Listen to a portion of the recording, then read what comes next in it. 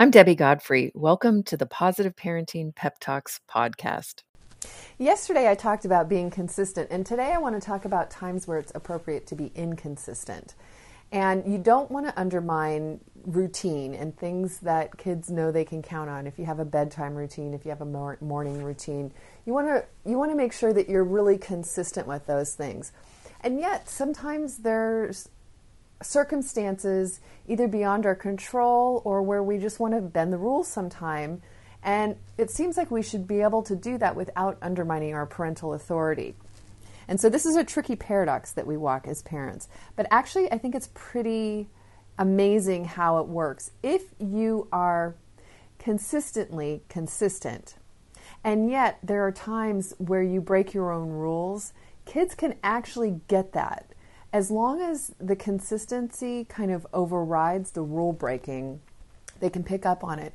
And actually, they'll even be grateful and have more respect when you do break those rules. And let me give you an example. Occasionally, I would break my rule of no toys in the toy store when we were going to buy something. And it was usually a result of me having extra money.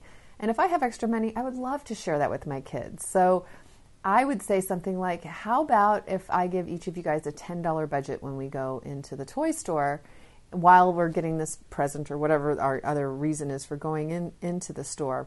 And it's not that every time we go in the store, you're going to be able to get a budget and get a new toy and everything. It's just that I have extra money right now and I would love to be able to share that with you guys. So don't blow it by, thinking that this is going to happen every time. Now, you should be able to get away with this as a parent. You should be able to be inconsistent in moments where it serves your own purposes, makes you feel happy, makes you feel like you're, contributing or being generous to your kids.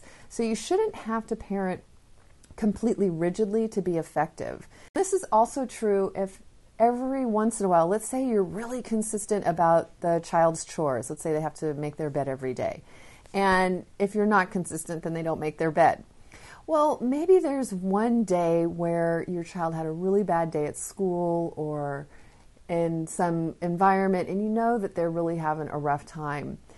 It isn't really all that inconsistent to say, take a day off. Just leave your bed messy. It's not going to matter. And you can expect that they won't think that you're going to break that rule every day, that they'll realize you're just giving them a break because they're having a rough time.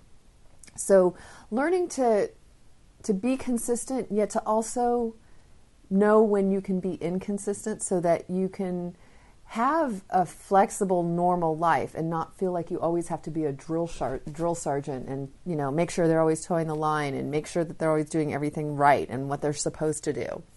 So I know it's kind of confusing, but there's a lot of paradoxes in parenting, and there's things that are good to do, and then there's things that seem like they're exactly in controversy against the first thing that we would do also. And I'll talk about more of those in the future because they're really fun. I mean, this, again, we like to have a big vision of what we are and what we want to do as parents, and yet at the same time, we want to be in the moment with our kids and be able to love and nurture and cherish our kids in whatever manner we want without undermining our parenting.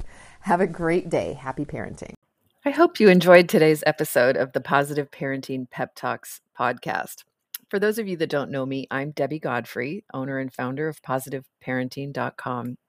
I hope you'll go and check out my website and follow me on Instagram and let me know about what you thought about today's episode. Did you learn something new? Were you able to do something different with your children? Did you have a success story? Those are my favorite to share. Let me know. Contact me. I'd love to hear from you. And also, what future topics would you be interested in hearing about on the Positive Parenting Pep Talks podcast?